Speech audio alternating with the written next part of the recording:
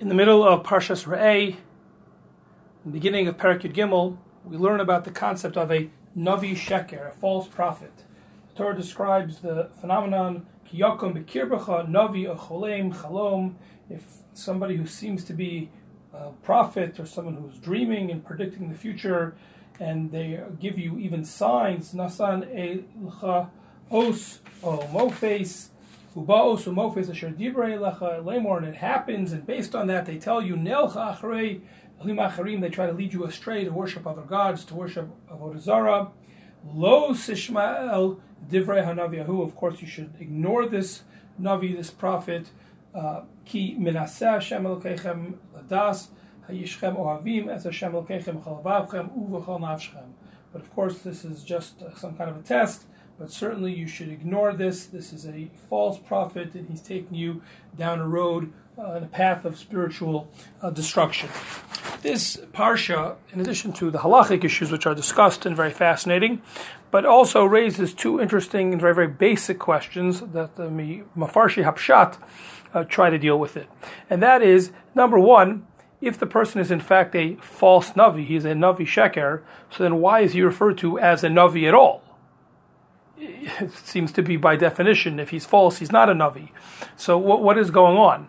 And a second question, which we'll try to address as well, which is, the Torah does seem to say that he will have an os or a mofses. He'll be able to give you and show you signs and wonders. Well, why would Hashem give the person, this false prophet, the power to do that, when obviously he's using that for negative intentions? So starting with the first question, why is he called a Navi? If in fact he's not at all, he's just a charlatan, he's a faker. So in fact, that is the position of Rabbeinu Bachai. Rabbeinu Bachai says he is a charlatan, he is a faker, there is no powers, and in fact, the Torah is just using the term Navi because that's what he refers to himself. Since he calls himself a Navi, he projects that he himself is a Navi, so the Torah describes this person who presents himself as a Navi, but in fact is a Navi Sheker. However, many other Rishonim assume that, in fact, he's called a Navi because he may actually possess some kind of powers.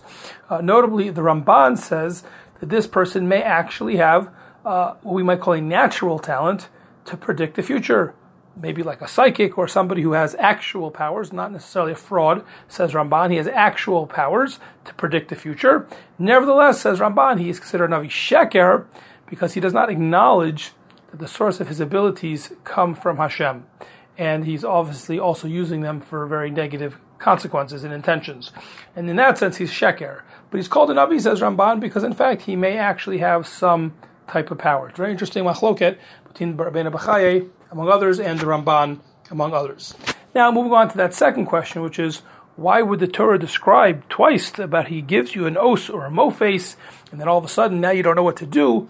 Why would Hashem give somebody who's in fact has these ill intentions, why would Hashem allow him to have some kind of an os or a mofes? So Ibn Ezra, among others, actually denies it. He says, no, of course not. He doesn't have actual powers, similar to what Rabbeinu Bachai said before. He doesn't have actual powers. He's not an actual prophet. Rather, Ibn Ezra has a number of suggestions, but his first is that maybe he overheard a real Navi predicting something in the future, and in that sense he kind of steals, he piggybacks off of the real Navi's prediction, and then he also kind of pretends that he has that prediction, that he has that knowledge on his own, and therefore tries to use that knowledge to steer you in a bad direction towards avodah zarah.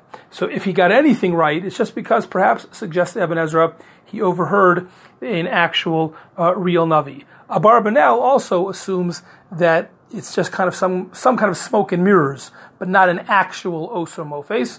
And the Abarbanel actually says you could be medayik that in the pasuk, because it says that v'noson elecha os or mofes, he will give you a sign or a wonder. It does not say v'asa, and he will make. And the Abarbanel is medayik, he infers from here that in fact it's all in the presentation. He has, fast hands. He can make it appear that something's going on, perhaps even some kind of a magic with his hands, but not that he's actually changing nature and changing the derech hateva. That's something that only a real Navi could do, and that's why it just says v'nasan. He makes it appear, he presents it to you, but not that he actually did anything. So the first approach is basically, despite the fact that it says os or mofes, there isn't really anything, certainly not the way a real Navi would have. On the other hand, Rashi, at least implicitly, seems to assume that there really is, and in fact, some kind of a supernatural power that this person has.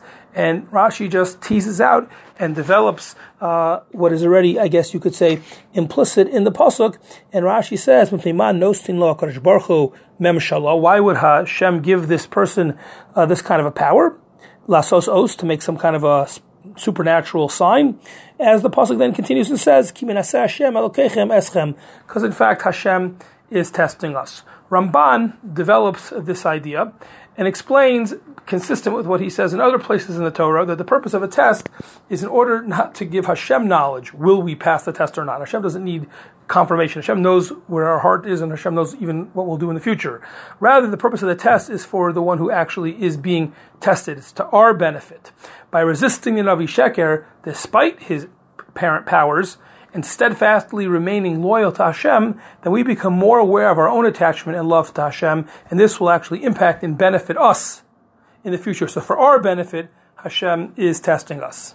Interestingly, the Rambam in the third section of Moreh Nevuchim denies that the Navi Sheker would have any actual power, but whatever he's doing with his sleight of hand or his predictive abilities, but Rambam also thinks it's for the purpose of a test. But L'shitaso, the Rambam thinks that what's the purpose of these tests, whether it would be Avram Avinu and Bereshis or the Jewish people now, that is to show other people, in order to, so to speak, boast. Hashem, so to speak, wants to kvel. He wants people to boast about his beloved children, the Jewish people, and look to the world. You see, look, the Jewish people, despite somebody even having some kind of a powers or appearing to have powers, the Jewish people remain steadfastly loyal. So these were shown in Rashi, Ramban, assume that there is some kind of a power on some level, or at least in appearance of one, but it is done to test us.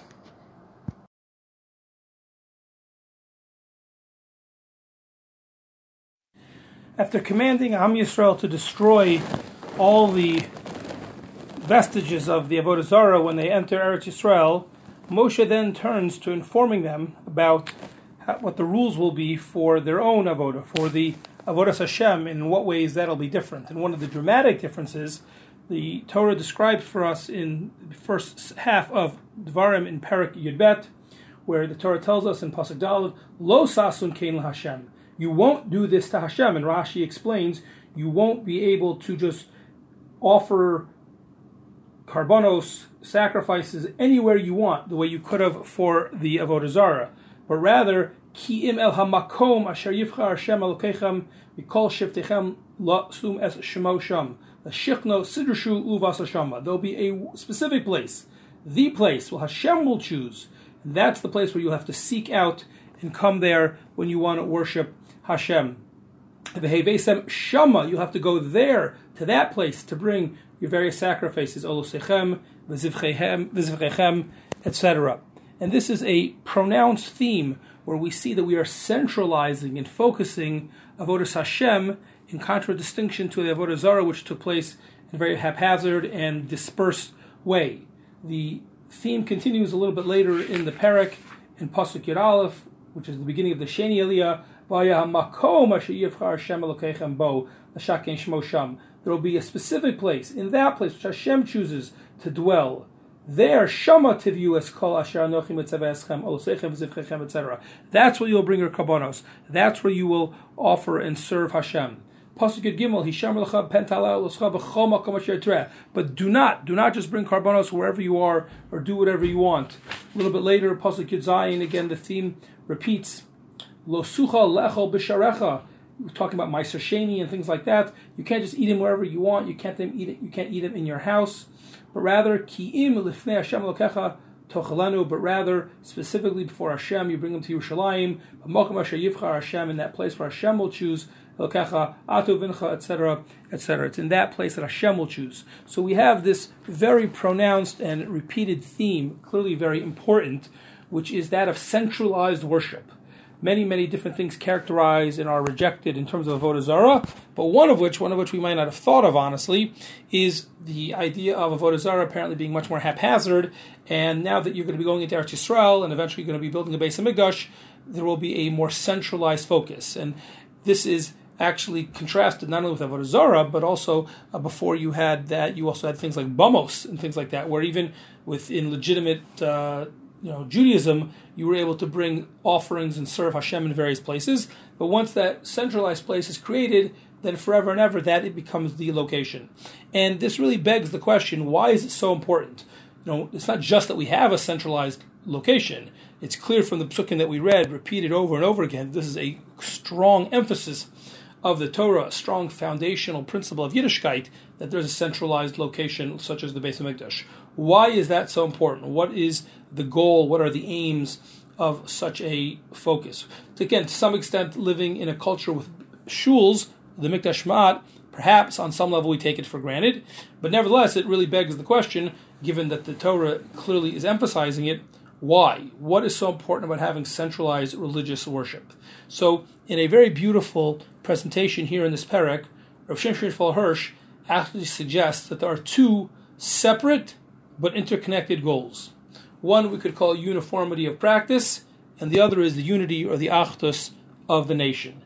First, in terms of the uniformity of practice, Rav Hirsch notes that by forcing Am Yisrael to converge on a central location, to use the words of Rav Hirsch, that underscores that God can only be found by devotion to all of the traditional laws handed down by God to the nation. In other words, by saying that there's this one special place, the place of the Beis HaMikdash, it highlights that there are specific rules which are crystallized and symbolized by that makom. Just like Hashem chose that makom, He also gave us very specific traditions and laws. As opposed to if there would be a nation that would be totally spread out, which could easily splinter into various cliques, each developing their own practices and beliefs, and that would be reinforced because they're only with their same people. And then who knows how many different religions, so to speak, how many different practices of Judaism you could have. It could be completely splintered, unfortunately. And therefore, to make sure that Judaism stays true to its roots, and that whatever Yiddishkeit you're practicing, wherever you live, but it still has to be true and consistent with the Torah. And by having a centralized location that at least 3 times a year you have to come back to, that's a way of reminding yourself and setting the standard. In other words, diversity is great, but it must be anchored, it must be balanced by the counterweight of the gold standard, of an official standard, of a standard, represented by the central location of the Beis HaMikdash. So that's one goal, says Rav Hirsch. He says there's a second goal as well, and that is not so much about the Avodas Hashem staying legitimate, but the people themselves remaining unified. Another problem that could have emerged without a centralized location, if everything was only localized, that we would lose our overall sense of achdus. It would be completely diluted. Everyone doing their own thing, always with your own people, and that clearly would create a factionalism. But having a centralized meeting point, which is obligatory for everyone, at least a few times a year, but having that shared and common focus, that center point gets elevated above every individual group and draws everyone towards this unifying force and process. A shared common goal, a shared common focus helps transcend individualism or factionalism, and the whole, thereby, can hopefully become greater than the sum of its parts. When you have 2 different, let alone 12 different, but you have 2 different groups, each one could go their own direction. But imagine the bottom of a triangle. If you have the 2 foundations, they're parallel, they could go on but without each other. But if you have that centralized meeting, which is above both of them, that serves to anchor them, to unify them in a common goal that is above and transcends either of them individually. And therefore, says first, there really are 2 different values which are highlighted and hopefully affected by the centralized Beis HaMikdash focus. Number 1, uniformity of practice. We have a standard which we know we have to keep. And number 2 is a sense of achdus of the nation. It's worth noting that in this parak and in other places in the Torah, there's right after we talk about the centralized location, there's always connected themes of centralized worship with unity and social justice. And I think this also highlights and supports these 2 ideas, these twin ideas that Rav Hirsch is trying to focus on.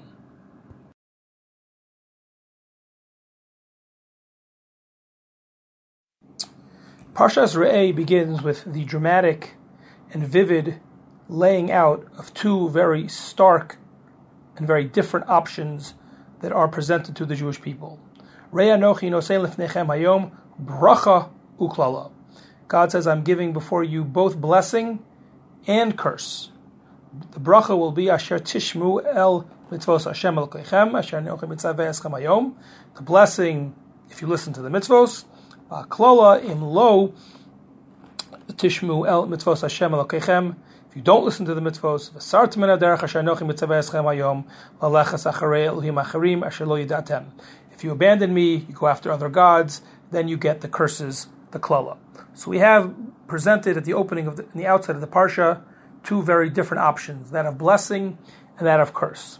Interestingly, in the opening of the Medrash Rabbah on our Parsha, that's in Devar Rabbah, Parsha Dalid, Chazal seem to think that, at least on its face, it's not clear what the purpose of these psukim are.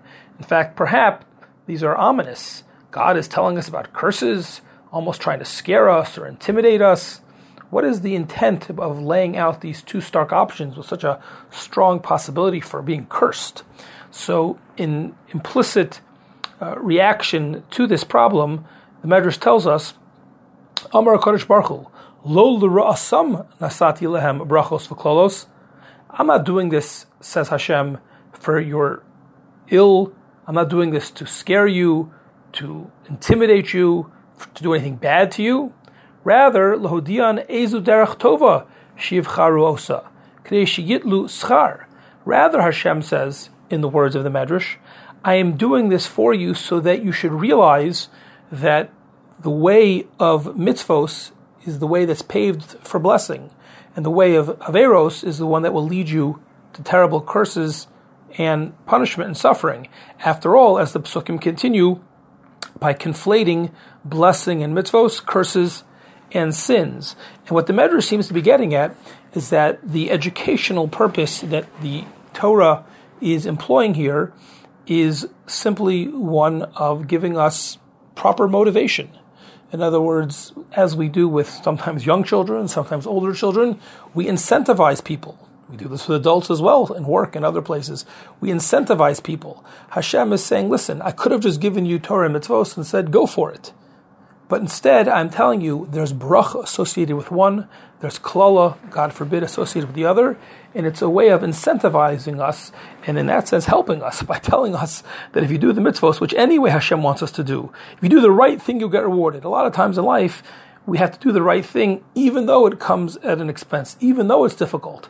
So the Medrash is stressing that Hashem's telling us, here you get two for the price of one. You're doing the right thing, and it's for bracha. And therefore, that's what the Medrash means, I think, when it says, Lo l'rosam nasati lehem brachos uklolos. I'm not doing this in any way to scare you, intimidate you, or punish you. On the contrary, I'm doing this to incentivize and hope that you'll do the right thing. In the next section of the Medrash, this theme is somewhat continued and augmented in the name of Rabbi Levi. He says, what is this comparable to? Sh'amar lo Rabbo, if a certain master says to his servant, Hare Monique Shel Zahav. Here I'm giving you this kind of a bracelet or necklace, some kind of a chain of gold. If you do the right things, it's going to be this beautiful jewelry. Vimlo, but if you don't do the right thing, you don't listen to me, Hare Kabolim Shel Barzel. It's actually going to be like golden handcuffs.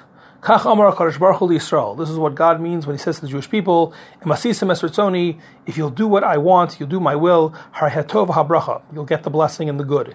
Vimlav Hare HaKlala, you'll get the curse. Harishtei drachim lefnechem, you have two paths before you, Rei anochi nosen lefnechem, etc., etc. And here the Medrash seems to be underscoring not only the same point, but perhaps an additional subtle point, that the source of the blessing and the source of the curse is the same thing. They're not two different things. It's the Torah itself. The Torah itself could be the source of blessing, and the same Torah can be the source of curse. It's not so much innately in the Torah. The Torah itself is not blessing or curse. The Torah, in a certain sense, is parv. If you do what the Torah says, then it itself becomes the source of blessing. But it itself, if you don't listen to it, can be the source of curse, the golden handcuff. And this is an interesting observation that the Medrash feels the need to underscore, that it's not that there's two separate, so to speak, forces, but rather it's the same force. It's the Torah itself, which can be the source of blessing and curse. And last but not least, in the next section of the Medrash, we have a statement in the name of Rav Chagai, who says, Lo od shenasati lechem shtei drachim. Not only have I incentivized you, not only have I told you that this very Torah that I'm giving you can go in either direction, and I've incentivized you to hopefully pick the right thing, but more than that, says Hashem, El shechnasti lifnim mishur sedin. I've put, so to speak, my finger on the scale. I've let you know which way I want you to go. V'amarti lechem ubacharta b'chayim. I've told you to choose life, which is, of course, a pasuk that comes towards the end of Sefer dvarim. In other words, I am helping you, I am incentivizing you, I am helping you, I'm on your side, I'm rooting for you, ubacharta b'chaim, so to speak. I want you to choose life, I want you to choose blessing. So here we have a very interesting combination of three midrashim, all of which trying to explain the outset of the psukim in our parsha, which again at first blush seem to be very standard. We've seen this type of idea, and we will continue to see it throughout Dvarim, presenting the, so to speak, proverbial two paths. But yet, the Midrashim in three successive statements point out that Hashem is incentivizing us. He is telling us that Torah itself can go in either direction. It's up to us. He's empowering us. And He's also rooting for us by giving us that extra push, telling us which way He wants us to go, which way He hopes it turns out. Ubacharta b'chaim. Three very interesting interconnected ways that Chazal bring extra depth to the opening sukkim in our parsha.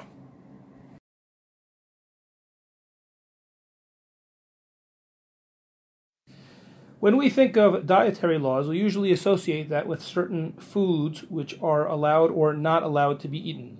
However, there is a subcategory of dietary laws in the Torah which relate to where certain foods are allowed to be eaten or not allowed to be eaten. This comes up in Parshas Re'eh in Perek Yud Beis, where we learn about certain foods such as the Ma'aser Sheni, the second tithe, or the Bikurim, the first fruits, and a few other things, which can only be eaten in Yerushalayim. And when the Torah describes this halacha, the requirement to eat these foods specifically and exclusively in the holy city of Yerushalayim, the Torah tells us in Perek Yud Beis, Pasuk Yud Zayin, Lo suchal le'echol bisharecha. You cannot eat these foods in your homes, in your cities, bisharecha. Ma'aser degancha, v'siroshcha, v'yitzarecha, u'b'choros b'karcha, v'tzonecha, v'chol nidrecha, shetidor, nidvosecha, u'trumas yadcha, etc., etc. And these, as Rashi explains, are allusions to Ma'aser Sheni and Bikurim, as we mentioned, also a commandment for the Kohanim who eat the firstborn of the kosher animals, the Bechor Behemoth Tahora. They also have to eat those in Yerushalayim. And this is the halacha that is communicated in this pasuk. What is striking, however, is the way the Torah communicates this requirement. Lo suchal le'echol. You cannot eat these foods in your homes outside of Yerushalayim. And Rashi, quoting from Chazal, is immediately sensitive to the problem with this formulation, because lo suchal literally means you are not able. But of course, as Rashi quotes from Yeshua ben Charcha, yochol ata, of course we can. We have free choice. We can eat anything wherever we want. Who's stopping us? Of course we have free choice. It's possible. We're capable of eating these foods in a place where we're not supposed to, in our homes. We're capable. Yochol ata, says Rashi. Aval ein charashai. But, of course, what it really means is not that you're not capable, you're not able. Of course you're able, of course you're capable. But you're not permitted. You're not allowed to eat them in your homes. You must eat them in Yerushalayim.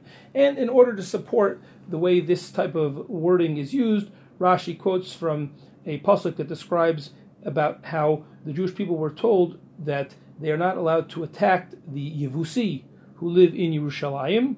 And there, the Navi tells us in Sefer Yehoshua, Lo yachlu b'nei Yehuda l'horisham, that the children of Yehuda were unable to drive them out.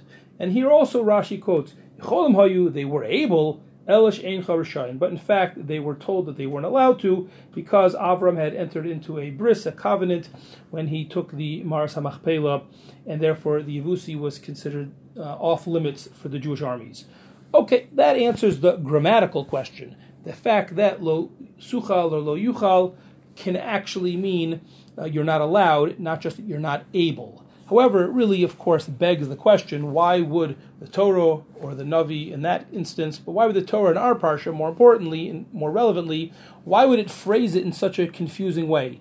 If it really means you're not allowed, then just tell me I'm not allowed. Why say I'm not able, or imply that I'm not able, which of course is not true. So Rav Elia Meir Bloch, the Telzer Rosh Hashiva, and an incredible thinker and Baal Musar, explained, and this is quoted in the Sefer Pninei Das, which is a collection of his insights on the Parshas HaShavua. So he explains that this formulation of the Torah is actually underscoring a very profound idea in Musar and in Avodas Hashem. And that is the idea that really aliba de emes, a person should feel that they cannot sin. It should be impossible to you. Just like if someone were to ask you to jump off the roof of a tall building, your response would be, I can't, because you know you would die if you did so. Of course you could, but because it would be so terrible, it's just inconceivable to you, so you say, I can't, and you physically couldn't. Someone could force you, Rahman al-Islam, but you couldn't do it because of what would happen. Says Rav Bloch, that is the way a person should feel when it comes to violating the commands of the Torah. To violate a tzivoy of Hashem, a tzivoy of the Torah, by rights, we should be unable. Because how could we possibly do it? Similarly, there are lots of things that we might do if no one else was watching. If we knew that we could get away with it, no one would know. But if someone was watching, if someone was there, we wouldn't do it, either because we're afraid or we're embarrassed. So too, says Rav Bloch, we should have that feeling when it comes to observing the Torah, or, God forbid, violating the Torah. A person should realize that, in fact, they're never alone. Shivisi Hashem lenegdi tamid. Hashem is always there. Hashem is always watching. And just like you couldn't bring yourself to do something if someone else, another human being, was in the room, really, by rights, if we really, really believed and really inculcated and internalized this idea of Hashem always there, Shivisi Hashem lenegdi tamid, then lo suchal, we would be unable to sin. In fact, this is, on the one hand, from a theological, philosophical perspective, elementary, ABCs of a believing in an all-knowing, all-powerful God. And at the same time, of course, we all realize that it's very elusive on a human level to maintain this level of awareness of Hashem. And this is why, in the famous Gemara in Masechta Brachos, Kaf Ches Amud Beis, when Rabbi Yochanan ben Zakkai is on his deathbed and his students, asked him for a blessing, for a bracha, he said to them, that your fear of heaven should be as if you're fearful of the reputation that you have in the eyes of other people. His students were expecting something much loftier and inspiring. They were totally underwhelmed by his bracha, and they asked him, Amr lo Talmidav Ad Kan, that's it? You can't give us anything better other than that we should fear Hashem like we fear other people? And he responded, Amr Lahem Ulavai. Halavai, you could reach that level where you fear Hashem, like you fear your reputation in the eyes of other people. Just like we'd be scared or embarrassed to do something if we knew other people were watching or find out, we must remember that Hashem is always watching. And if we can inculcate that very simple but clearly difficult idea, internalize that and really believe it, then in fact it will be lo suchal. We will be unable to sin.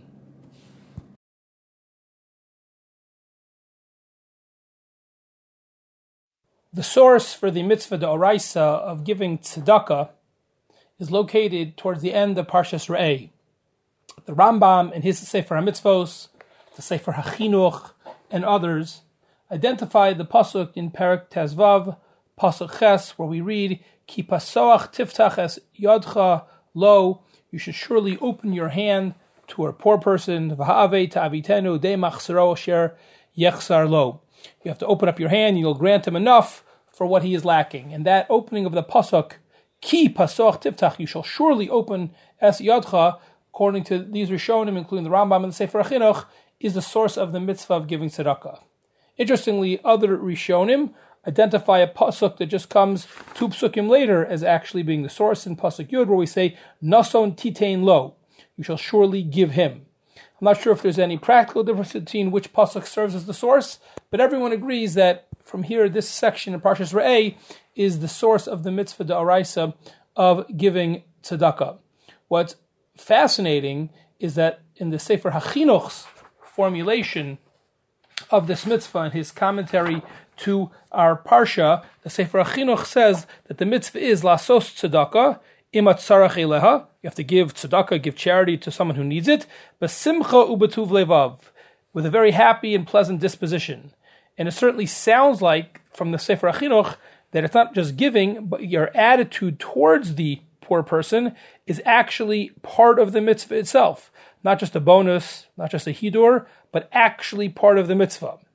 This is perhaps sharpened when we contrast this with the Rambam, who both in the Sefer HaMitzvos and in his Mishnah Torah and Hilchos Matnas Aniyim does not do that. The Rambam just says, mitzvahs aseh litain tzedakah l'aniyei Yisrael. You should give tzedakah to a poor person as much as you can afford.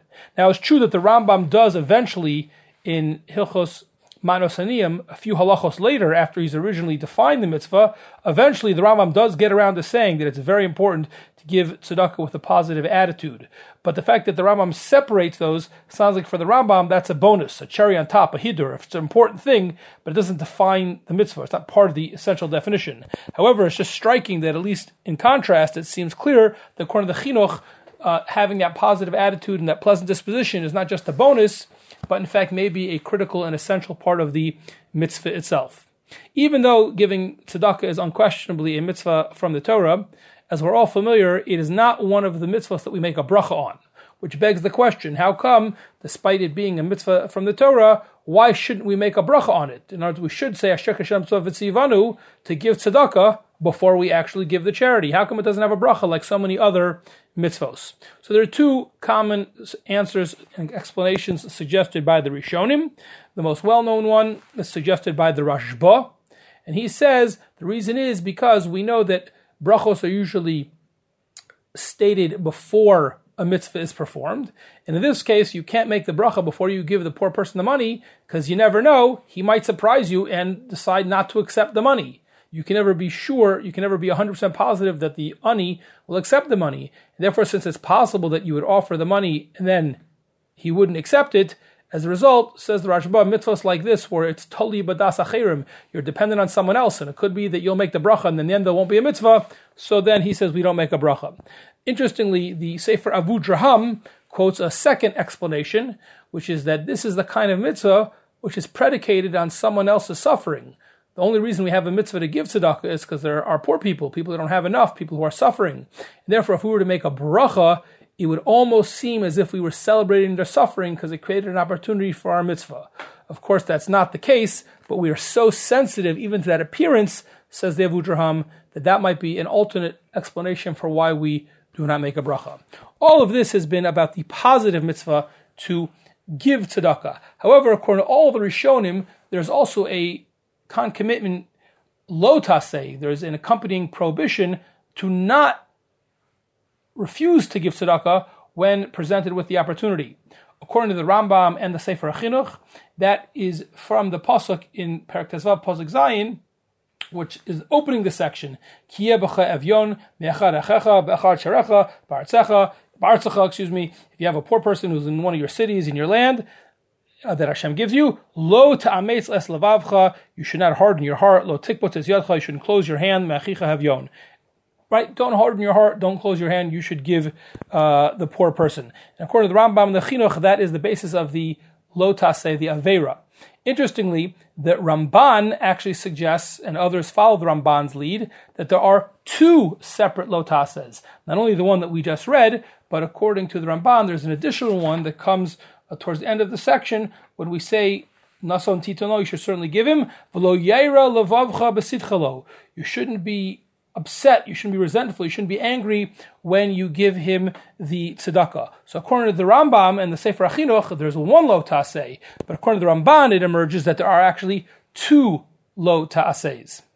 A final point, which is very, very fascinating, and we can just touch on it, but we won't have time, of course, to do it justice, is that a very fascinating machlokas achronim about the nature of this lo taseh and the relationship between the positive command to give tzedakah and the negative prohibition to not renege on or not avoid giving tzedakah. Rabbi Chanan Wasserman suggests that, in fact, despite the fact that the Rishonim count this as an aveira, as a sin to withhold tzedakah, it's not really an aveira, at least it's not an aveira in its own right. That the Torah, suggests Rabbi Chanan Wasserman, only created this additional lav in order to strengthen and reinforce the aseh, to underscore how important the aseh of giving tzedakah is, to emphasize the need to give it, says Rabbi Chanan, therefore there is a lo taseh. But it's not really an independent lo taseh, it's just kind of a shadow support for the aseh. Other achronim disagree, and they suggest that there are two parallel halachos, one the mitzvah, one the aveira, and time does not permit an analysis of either of these two positions or the respective proofs, but just to be aware of this fascinating debate in this intriguing position of Rav Chanan Wasserman and others that despite there being a lotase, it's not an independent one, rather is just there to enforce and strengthen the asay.